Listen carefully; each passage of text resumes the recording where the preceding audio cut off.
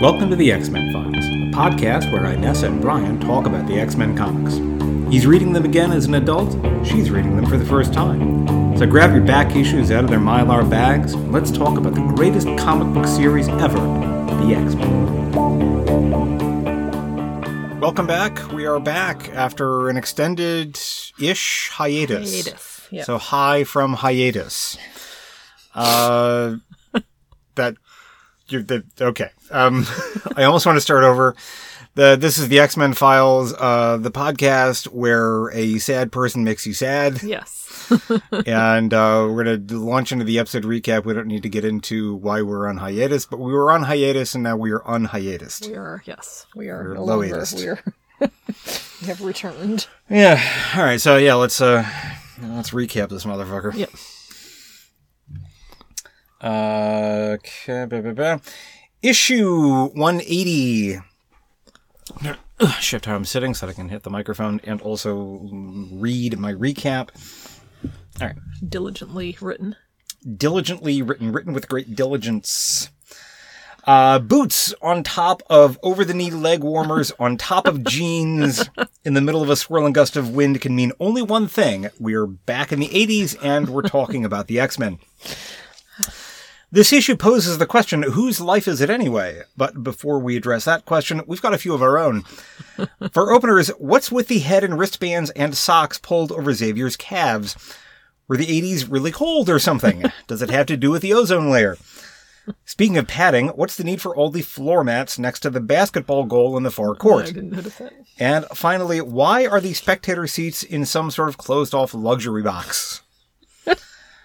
Moving on. We get a reference to Kareem Abdul-Jabbar, but not at all because of his well-known comics fandom. Turns out he was also a basketball player. Did you know that? I did. Did you know that he used to play basketball? I think I'd heard, yeah. Yeah, Dr. AJ. Kareem Abdul-Jabbar, that's what they called him. All right. All this fun gets interrupted by another of Xavier's splitting headaches. Charles hits the deck and Aurora appears to check on him. We learn that Xavier loved the team sports in his youth, but gave it up because his mental abilities gave him an unfair advantage. Next, he checks in with Aurora to discuss the Mohawk in the room. She lets her guard down a bit and speaks candidly about her ongoing effort to figure herself out, allowing for the possibility that she might be a bit crackers. Xavier gives her a quick mind meld and sets her at ease. Would that it were so simple. Meanwhile, Kitty and Doug Ramsey are playing a video game that looks like a mashup between Joust and Missile Command. Ask your parents. Their smooth command of primitive, but actually really, really cool technology overloads the pre-386 computer, and the owner of the arcade chases them out. They wander through the mall to a McDonald's, where they split 3 hamburgers. Also, Kitty is wearing a headband. Man, we loved to accessorize back then. I don't remember so many actual headbands actually back in the 80s. I remember them appearing in movies. Yeah. And, yeah. Okay. There's chatting and hand-holding between Kitty and Doug. But I thought she was Peter's squeeze. Mm-hmm. I also have questions. Speaking of Peter, he's engaging in one of Claremont's favorite extracurricular activities. Removing a tree on the grounds of the estate. Wolverine is engaging in one of his favorite activities, drinking a beer and smoking. Day drinking, yeah. They're both engaging in one of this reader's favorite activities, talking rather than throwing punches. And what are they talking about? Colossus is jealous of Doug, a feeling made worse by Peter feeling insecure about being merely a Russian peasant. Wolverine tells him to get over himself. Aurora is in the Bronx at the Botanical Gardens visiting some plants that she's donated. It's all nice and idyllic when she stumbles upon an attempted robbery and rape. Some old people. Being carried out by the Rusher Street Rebels. Anyway, she kicks their collective ass and tosses one of them into a bush of poison oak. What's that doing at the Botanical Gardens? She caps things off with a scary show of lightning. A little too scary, perhaps, as she winds up freaking out the old couple she just saved. Back at the mansion, Xavier has convened a meeting to talk about Doug Ramsey. He's been accepted to the Massachusetts Academy, last seen in issues 151-152. Not subnoted. Footnoted. Not footnoted, yep. they footnoted something else, but we recall that this place is run by the Hellfire Club. The X-Men decide that the risk is low as Emma Frost is in a coma. After that, Kitty walks through the mansion and muses about stuff when she's pulled out the window by a strong wind. Mm-hmm. She and Aurora have a heart-to-heart, and Kitty decides to cut Aurora some slack about the Mohawk and the leather, and the shift in moral compass. She seems very focused on the Mohawk and the leather. Well, yeah, okay. More on that later. Kitty and Doug board a plane bound for Massachusetts. Emma Frost appears on the last page, but I'm caught up in why they drive all the way to LaGuardia to fly to, probably, Boston. I also wondered. It's not that long of a drive. Yeah, I wondered why they were flying. Perhaps Xavier only has the Rolls Royce, which he and the other X-Men take to Central Park. Specifically, they're headed to Sheep Meadow, which is apparently the name of that part of the park. That's like the big photogenic thing, and whenever you see a picture of Central Park, that's pretty much the shot that you see. Is... Yeah, exactly, yeah. Easily the most photogenic spot there. There's a big alien thingy-do, which they all enter, and then instantly disappear. Dun, dun, dun. Dun, dun. Okay, so that was the recap. I feel my energy picking up ever so slightly after that. Go ahead. Oh, go ahead. No. My first question. I love this issue. Cool. But my first question. That's not a question. Yes. As I've learned in kindergarten. My first question yes. is, who the fuck is Doug? Who is he? Am I supposed to know him? Doug Ramsey has appeared before. He has been mentioned before. Huh. I'm tempted to say that he makes more of an appearance in the New Mutants, but I want to say that's not so. Yeah. He has been mentioned before. He is like they mention him. Kitty mentions him when Peter is looking for a parking space in Alphabet City when they're going to Lincoln Center. I was so confused by who he, first I was like, so is he one of the, the New Mutants? Yeah. Then, not yet. Then I was like, Spoilers. No. Then I actually momentarily thought maybe I had skipped an issue and went back to make sure that the last issue was the last one that I had actually read. Yeah. I was extremely confused by who Doug was and what all the sort of, zoom, there was like the zoom in on the hand holding where there's like one frame and they're like holding hands, and then like the next frame, you can't see me, listener, but I'm leaning in towards Brian to demonstrate. Now, what that was zoom that in was on the him, hand because like they were splitting 3 hamburgers and Doug wanted both. He wanted 2. Wanted 2, exactly. Yeah. He gets mentioned. I don't know. I'd have to go back and look. You may see him physically in prior issues.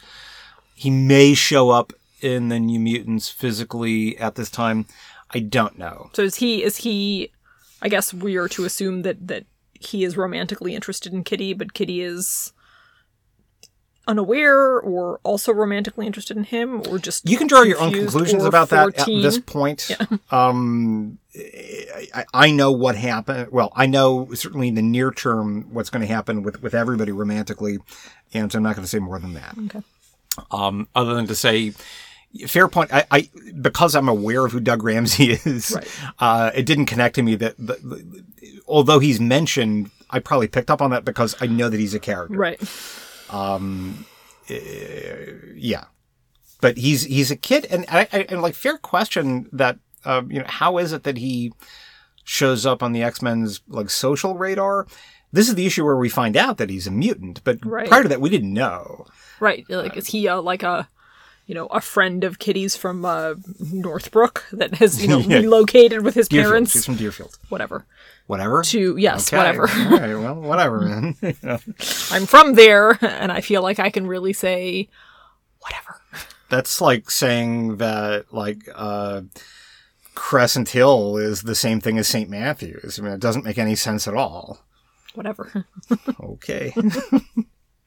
If anyone from Northbrook or Deerfield wants to argue with me on that point, I will fight you. I want to see that fight. I want to see, you just get ready to throw down about that. Where some other North Shore Jew, But it don't have to be a Jew, but like some North Shore, they're like, heard you equating Northbrook and Deerfield, and I will have you know that never the twain shall meet. And then you say, "Oh yeah, bitch, you wanna? I'll fight you. I will." And just like have a They Live style 10-minute pointless fight scene. Have you seen They Live, by the way? No. Okay, I've got more to say about John Carpenter later. If I can remember I can't remember like anything that's happened to me in the past 5 minutes. Yeah, that's okay. Yeah, my mind is wandering. Yeah.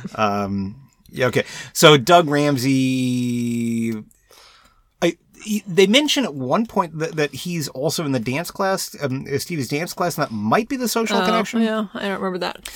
And it's easily overlooked in your first read through the comics. So, like, doesn't he have questions about, like, what Kitty is, like, where are her parents? Why do you live in that house with all those grown-ups? Yeah, why don't you go to school? Is it a sex thing? Yeah. Because, I mean... You're pretty young. Right. I mean, like, are you being trafficked? They're giving you a lot of liberty. We spent all day hanging out. We go to McDonald's. Yeah, it was the 80s. No one was really keeping track of their kids. Yeah, but even back then, that's a little tough. Yeah, fair. Yeah, I think this part, this era of the X-Men. Let me take a step back. So Xavier's School for Gifted Youngsters is the name of Xavier's mansion, actual school. And it is, to the outside world, this very exclusive sex ring. Very exclusive. Private school. Yeah, exactly. So I think that the exclusive sex ring. As part of that, like the the wide open ladies' night at the sex club. What was I going to say? And that's like back to when the comic came out, first started in the 60s. Right. So probably things like, okay, it's just this thing. And like the adult members of the X-Men, first of all, there were not adult members of the X-Men. When it started. Right. Really until the new X-Men. Right. Until you get like that, giant size X-Men, like those characters.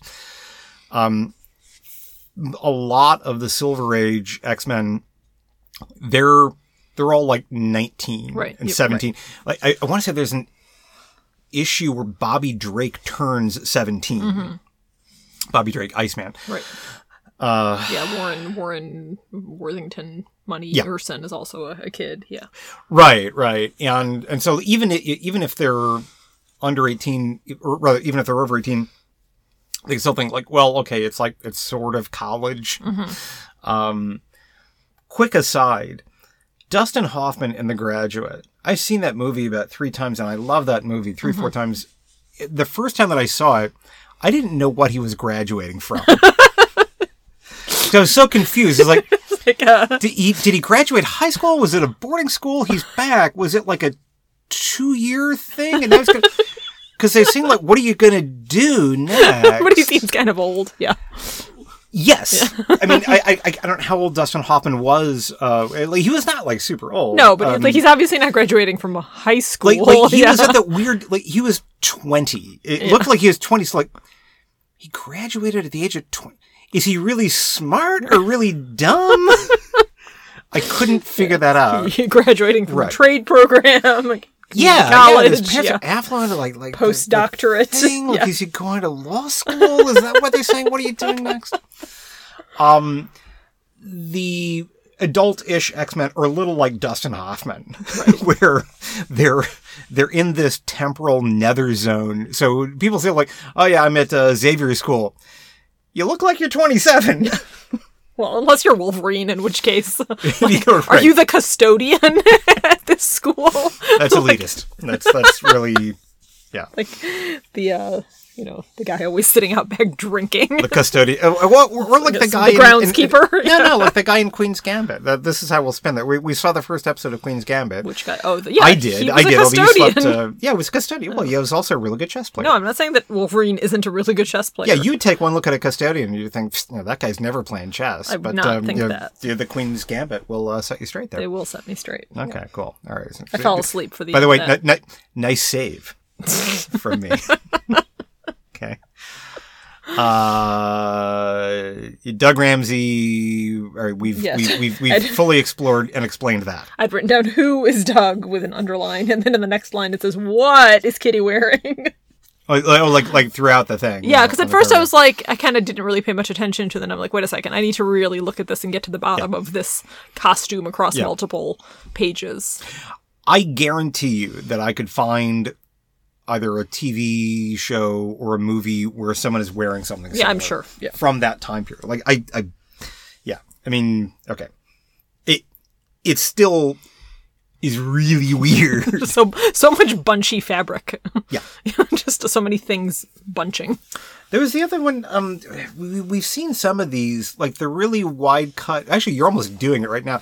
You're listeners, she's like, you were scratching your shoulder and like you moved your shirt, like the really, the weird, the flash dance. Yeah. Yeah, those things. Yeah, the flash dance things were like the really long or really peekaboo shoulder. Yes, the peekaboo shoulder. Yeah, I think we've seen some of that. Yeah, a little bit of that. Yeah, and like in the casual wear. The superhero casual wear department. No, like when they're not, when they're not in their costumes. I miss the like circa 1980 stuff, like around in like the 150s and the 140s, especially Aurora had some really awesome her costumes outfits, at the beginning of my time with the X-Men.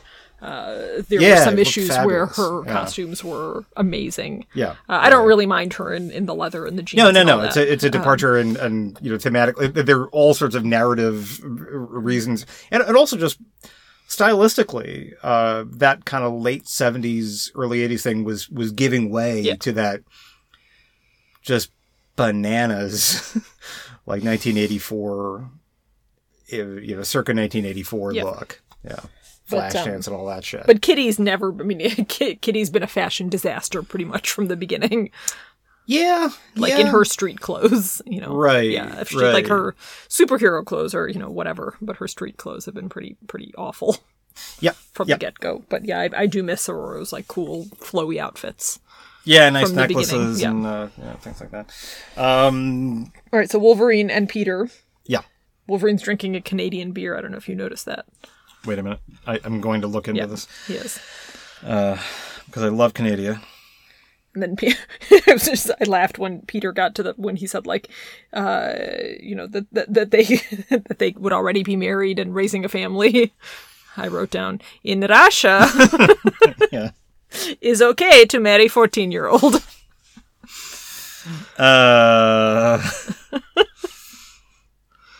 In Russia, pre-adolescent girl marry you. Yeah, he's drinking a Molson. Yeah.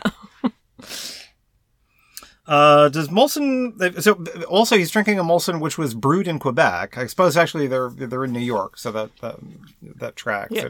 I don't know where Molson's brewing operations are, but hats off to him. I'm reading. I'm catching up finally on the pre-Dark Phoenix saga Claremont run on the X-Men. Mm-hmm. I've read some of those like kind of hit or miss, and so I'm filling in the cracks.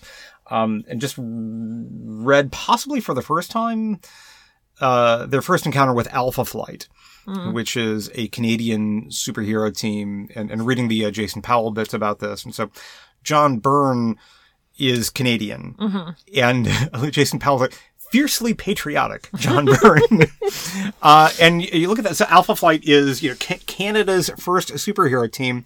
And I wonder whether that actually did bleed into the, irony aside, pretty genuine affection that I have for Canada. I mean, I say that kind of tongue in cheek, but actually Canada's awesome. Yeah. What's not to like about Canada? Well, I mean, it's cold, I guess. Yeah, I guess. I've been there a few times. They don't complain about it. Yeah, and it's pretty great. And, they're a good neighbor. Thanks, Canada. Yeah.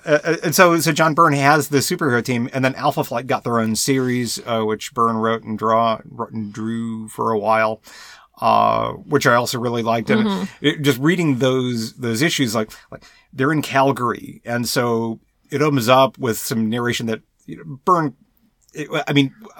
I don't know who did, but sort of hyping up the Calgary Stampede, like, the world's biggest blah blah blah event, and like here it is, Calgary, the site of it. And it makes it sound like, huh, yeah, Calgary, we should check it out. Yeah. And he did that in Alpha Flight as well. There's this beautifully drawn scene of, Ottawa, Canada's prestigious capital, and like here it is, the Parliament building, the seat of power of Canada. Yeah, man, Canada. Maybe I think that may have impacted your adult view of Canada. Although again, it's hard to dislike Canada. Right. Everyone that we know that's Canadian. I even kind of like that they speak French. Yeah, it's pretty nice. We had a great time in Canada. We had a very good time. You should go tourist Canada. It's probably a pretty short flight from wherever you are. Go to Montreal. Yep. Great time. Great time in Montreal. So Logan is drinking a Canadian beer, and I was trying to come up with some really awful Canadian slang, and I got nothing. He's not a hoser. He's drinking a Canadian beer. I'm forgetting, what is it that? Why is Peter? Why are Peter and Kate, or Peter and Kitty are they on a break? Like, what is that? I had to kind of check my memory on that as well. I don't, and this feels a little bit forced. Kitty did that whole thing with Caliban so that she could free him. And he seems jealous of Doug. But she also seems kind of matey with Doug. So, is he just being jealous? Is she sort of like, you know what, I don't need all this drama? Or, more likely, is this just a plot device to come up with a reason to send her off to the, to whatever is about to happen between her and Emma Frost? Yeah. The answer is, I think, all of the above. Mm. So, I'm not sure how much of the Jason Powell you've read. I forgot to read the Jason Powell for this issue. Okay, cool. And even beyond Jason Powell, this is something that is an element in the relationship between Chris Claremont and Jim Shooter, editor-in-chief at Marvel at the time. Mm-hmm. And we've mentioned this in a prior episode. Shooter was not wild about the statutory rapey aspect of that relationship. Right. And at one point he said to Claire, like, you got to cut it out. Right. Fair. And so, I'm going to go ahead and spoil this because actually this is maybe not such a bad thing. At the end of this issue, all of the X-Men enter the alien thingamadoo. Right. As do a lot of other Earth heroes and supervillains. Ooh, okay. They're all being taken away to a 12-issue limited series called The Secret Wars. Okay. Kitty doesn't go with them. Right. While they're gone, and The Secret Wars is written by Jim Shooter. Yeah. While they are gone, Colossus meets another woman and falls in love with her before she dies. Because she's only there to, is only there to have Colossus question his feelings for Kitty. Gotcha. Okay. So we get this foreshadowing, and narratively, it's a little bit clumsy at this stage. Mm-hmm. But this is building us up to Colossus is going to dump her. Right. Okay. Yeah. Yeah, I did not do any of my usual thorough research that I do for this podcast. Yeah. I just read the issue and made, almost an entire page of notes. Holy cow, that is a lot. Whoa. Yeah. And she's still flipping through pages. No, I'm not. There's just one page. Oh my goodness. Yeah. Wow. I've already talked about who Doug is. I've already talked about Wolverine day drinking, marrying a 14-year-old in Russia. You had mentioned that the hoodlums were threatening to rape this little old lady in curlers. Yeah. That was weird. I don't want to pick up that. No, I mean, we don't need to pick it up, but it was weird. Yeah. Gosh, why would you rape her? I mean, that's just like such a dumb fucking... Yeah. It was a little disturbing. Yeah, that is weird. Charles noticing, allegedly for the first time, that Aurora was actually kind of hot. Right. Yeah. I'd forgotten all about that. I didn't, in summarizing the issue, I didn't go into a lot of detail about sort of the mental and emotional stuff within the dialogue. But yeah, he does say like, hey, huh.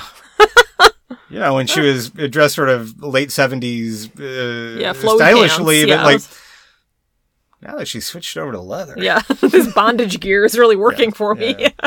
Yeah. Bondage gear, by the way, is a Claremontism. That is a Claremont, a well-recognized Claremont trope. Huh. Yeah. Actually, I saw a YouTube video while you and our son were out at lunch. I watched. It's like a 13-minute video. I made it through 10 minutes of it because I thought it came down, and it was. Long story short, I got the gist of it, but it was a pretty funny video. This guy talking about Claremont tropes, and there are a number of them in terms of like plot and aesthetics, but also like actual dialogue. Nigh invulnerable is one of his verbal tics. Also, quarter, none asked, none given.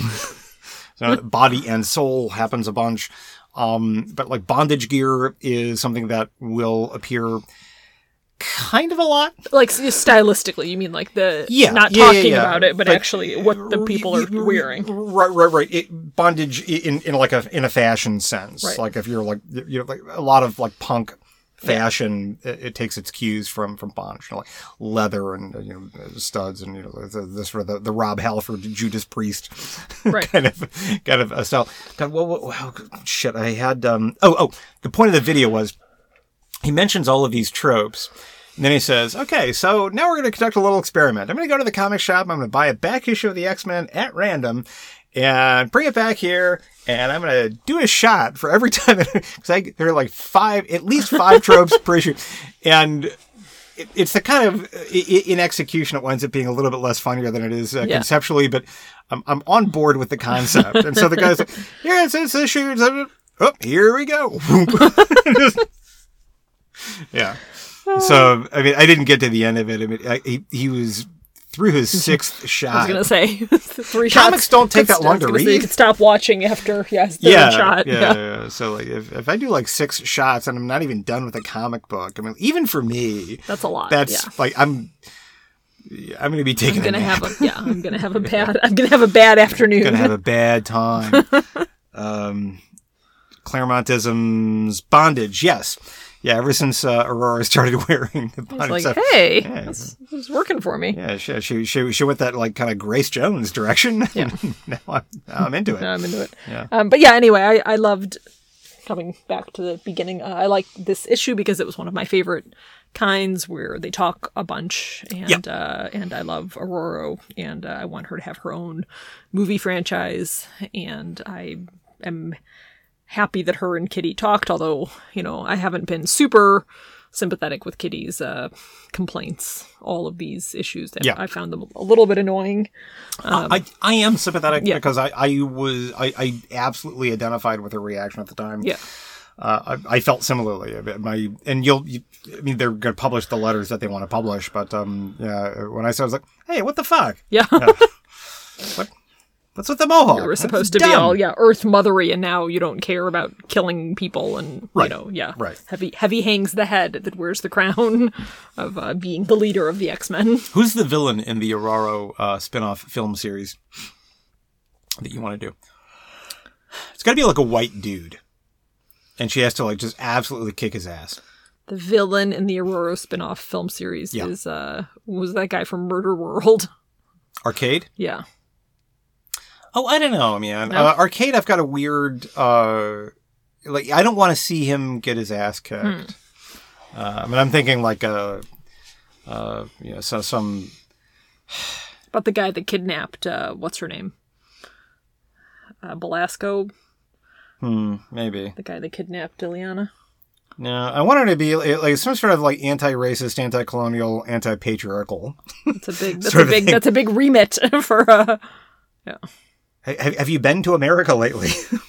There's plenty. I mean, I'm trying not to say like Matt Gaetz. It will be like he'll be the villain. Yeah, I just want to watch Aurora kick the shit out of that guy. There is like a political. Isn't there a political sort of baddie? There is, but you're talking about like people within the comic itself. Yes. You could create an actual villain. Uh-huh. Yeah, I'm not a creative. I would say creator not like Killmonger. that. God damn it, who is Andy Serkis in? Yeah, what's the guy's name? I know who you're talking about. Yeah, my brain is not functioning at all. Anyway, him. I can't remember his name. Like he's a great one because it could be like he's even within the Marvel universe. Exactly. Yeah, that kind of person. And it could be Aurora going back to Kenya and some sort of anti-colonial thing. I mean, we've already got a lot of that done very, very well in Black Panther. Right. But so you wouldn't want to overlap with that too much. This is all that I want to talk about for like the next half hour. Aurora has been a film series, and that's usually a sign that I need to knock it off because just watching me stream of consciousness. It's fun for me. Yeah, fair enough. But But I'll hit pause on that, and we may come back to it if we find that we're out of gas. You want to talk about John Carpenter as well? I do, but do we have anything else that we want to say about this issue? I don't know. I don't have loads more. I love this issue. Good. I did too. It had been a little while since I had read anything, and so it felt like a nice, thought-provoking kind of return to some old friends instead of just a bunch of people, punching each other, which is also enjoyable. But this kind of gave me some emotional. Catharsis isn't the right word, but some emotional sort of resonance, especially the conversation between Kitty and Aurora. I don't want to get into this. As a parent, is it that kind of resonance? And we don't want to go into detail, obviously, but a little bit. I mean, a little bit. Okay, cool. But more just like as a person, kind of what Aurora's going through and kind of what she's trying to figure out. Felt very moving, has felt moving for me, but sort of having some time dedicated to discussing that, some page space dedicated to her kind of discussing what she's going through felt emotionally resonant to me. Emo. Cool. I absolutely agree. I enjoyed this very much. When I read it the first time, I'm not sure, it might not have seemed like as much of a peak, peak in a relative sense. Not like, he's had better issues, but this is a good one. But yeah, like now I read it, I'm like, this is great. Man. Yeah. I would read 400 issues of this. Right. Also a good sort of setup to whatever's about to happen. Obviously we're about to get some more. Okay. They're about to get some more action, but in terms of setup, actually, you're going to find that. I'm going to go ahead and spoil this for you. Narratively, we're not quite going to gel for a little bit. Mm-hmm. We're not going to have the same thing like the Brood saga, those sorts of arcs. We're not going to hit those for a little bit. Mm-hmm. Even like the next one is going to be a self-contained. We're going to get a few kind of self-contained issues. Mm-hmm. They're all good, but if we're thinking like this is all building up to something, no, actually, and that's maybe a great thing. Do we need to read the 12-issue Jim Shooter thing? You don't, for a number of reasons. Okay. Number one, because I've already told you the most significant thing that happens as respects to the X-Men. Right. Two, you don't need to read it because it isn't very good, artistically or in terms of the writing. Okay, well then I won't read it. I am a Jim Shooter apologist. I am an unapologetic Jim Shooter apologist. The Secret Wars does not make any case for him having really fantastic creative instincts. Yeah, we're not all creatively instinctive. Well, no, he wrote a bunch of comics, and I think that as editor-in-chief, he presided over my favorite era of Marvel Comics, bar none, including the Lee and Kirby era. I think that the early 80s is an absolute creative peak for comics. And Jim Shooter deserves some of the credit for that. Sure. He also deserves some of the blame for having alienated some of those talents.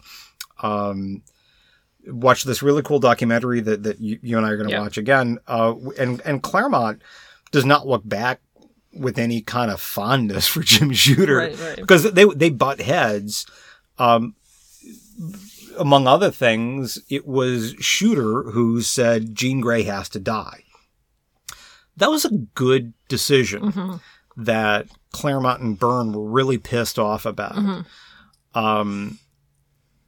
What the creators don't like about Jim Shooter making decisions like that is that he would absolutely enforce them and say, like, this creative thing, and like breaking up Kitty and Peter. I agree with that too. Right. But you will find this kind of tension between what people like Claremont are doing and Jim Shooter enforcing that decision. He also was A-okay with Jean Grey coming back. Right. He didn't come up with the idea. And that was a betrayal because he had said to Claremont, like, she's dead. She's going to stay dead. And no one in comics stays dead. Yeah. And Claremont was really pissed off about that. And I'm on Claremont's side for that one. So you don't need to read The Secret Wars. Okay. We will not be reading The Secret Wars. Yeah. Period. Okay. Yeah, it's really, boy, it's mediocre. Okay.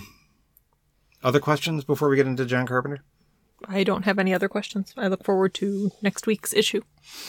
Yeah, it's pretty good. Yep. Oh, I know what I was going to say about this. I may have said it last time. John Romita Jr., JRJ, doing really fantastic work. I can't remember if I said it off of the podcast, because we actually talk about the comic not on the podcast. From time to time. We do, and then we say we should save this to talk about on the podcast, and then we forget. Yeah. But this stuff is, I mean, I enjoy a lot of these about as well as I do Paul Smith, which for me is incredibly high praise. And I'm like about 3 issues ahead because I read this one and I'm like, I'm really into this. Yeah. I'm gonna see what happens next. Yeah. Keep the party going, and so I'm like about 3 or 4 issues ahead. And I still want to keep going because this is a really fantastic period of time with the X-Men. Yeah. Cool. John Carpenter. So we watched Big Trouble in Little China on Friday. I fell asleep. Yeah. It was... I don't know. It was a little weird. Yeah. I enjoyed the weirdness. The weirdness was good. I didn't mind the weirdness. Yeah. In the plot, but like I often don't like that style of like really purposely bad. I guess they weren't really being like that sort of campy acting style. Yeah. I don't care for it. It tires me out pretty quickly. It's like really hard for me to fall into the story because I'm like super You must conscious. Want to punch Johnny Depp in the balls. Then. I mean, that's... Yeah, sometimes. He's a massive multimillionaire on the basis of, by his own description, kind of like aping other... I don't know. It's not that. It's just like something about the way that... I don't know. Because Johnny Depp, I sometimes I do, but not as often as I wanted to punch everybody in that movie in the balls. Wow. Yeah. Even the people that don't have balls. Even the people that don't have balls. It was just really hard for me to follow whatever sort of minimal plot they had, but it also wasn't necessarily like fun or funny enough to keep my attention. Yeah, agreed. Agreed. That is a film where it has its kind of... I think it's meant to have a built-in defense about plot because, oh, really? You're concerned about that? Well, no, but... if the plot is very, very basic, and Big Trouble in Little China has a very basic plot, right? You have to have something else with it. And there were some interesting visuals. It needed to be funnier. Yeah. I agree with you. Kurt Russell, I didn't mind a bit. No, and he was doing okay. a very stylized acting, where he was kind of doing a John Wayne riff, which I thought was kind of charismatic. I mean, charming was the word that I wanted. He was okay. Kim Cattrall, I didn't mind as much as you did. The white woman that they got to play the Chinese woman, kind of. I haven't Googled that. I mean, and forgive me if I'm getting that wrong. I don't think I am. Yeah, no. I mean, like they certainly had loads of Chinese. Oh yeah, loads actors. of Male people. The dude, I got. Oh man, he was in Blade Runner too. He's one of the best scenes in Blade Runner. That actor, I got to look it up. But yeah, and there was also. Sorry, go ahead. No, you. And there was like just enough like kind of like grotesque imagery that that also sort of that kind of took me out of it. Yeah. So the grotesque imagery. All right. So grotesque imagery was interesting to me. I've been on an 80s kick for movies lately. Yeah. And by the way, find me on letterboxd.com and you'll see my list of great films of the 80s. I'll share that with you if you Thanks. If you want to. And so like last Saturday, I had the place to myself. And so I watched like 4 movies and I made sure that they were all from the 80s. Mm-hmm. One of them that I saw was The Thing. And it's funny because I had thought that I was aware of John Carpenter's oeuvre, but apparently not. Apparently just on the basis of how much I love Escape from New York, I presume that he's this kind of 80s low culture auteur. Mm-hmm. I don't know about that anymore. Yeah, I feel like I don't know hardly anything about John Carpenter, but somehow that idea of kind of like weird or grotesque imagery was something that I had sort of been aware of. I don't know based on what. Yeah. Well, I mean, The Thing has loads of that. Yeah. Kind of body horror and body dysmorphia and weird, like melted shit. A face with 2 mouths and creepy shit like that. The Thing was a movie that was all right. I think it's worth watching. I thought that I was going to enjoy it more. Yeah. Yeah. All right. Yeah, and live and learn. What really the thing that I enjoyed most about The Thing was, and I'm again, there's another actor's name that I can't remember. He was on like the last episode of Community. The black guy. You know who the guy is? Not off the top of my... I mean, I don't remember because my memory is terrible. Anyway. Okay, anyway. He was in The Thing. And I thought, like holy cow, because like Dan Harmon mines 80s culture for a lot of what he does. 70s, 80s culture for a lot of what he does. And like holy shit, this is why he cast this guy. Because it's a bit like casting Chevy Chase in Community. Right.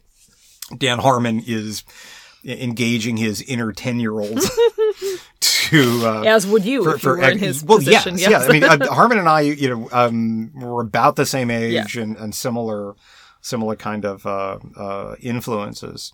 And everybody knows this, but just Rick and Morty is, of course, the names are from Back to the Future. That's Doc and Marty. Right. Rick and Morty. Okay, so and also like David Clennon, who was on 30 something, he was in The Thing playing a very, very different type. Like I was noticing the actors who were there, like, oh wow, that's a very youthful looking Wilford Brimley, and when that's what I get most out of the film, then John Carpenter, I might not need more of. Yeah, I'm gonna continue. Oh, They Live. God, I'd forgotten all about They Live. Yes, like They Live is great. I haven't seen it since I saw it in a theater when it first came out. Mm-hmm. So he's done 2 movies that I really, really love. I say that I love They Live, but I love They Live. I love They Live. But I only saw it the one time. But I really love Escape from New York. It's a great fucking movie. But I don't know, John Carpenter. Big Trouble in Little China does not advance the case. The Thing is kind of weak support. Yeah, I fell asleep in Big Trouble for Little China. In Little China, and Big Trouble for Little China. I do not need to see the end of it. Yeah. And by the way, I've not seen Halloween. Although I've seen Halloween Part 3 many times because it was one of those that was just ubiquitous on cable, and I watched it over and over again.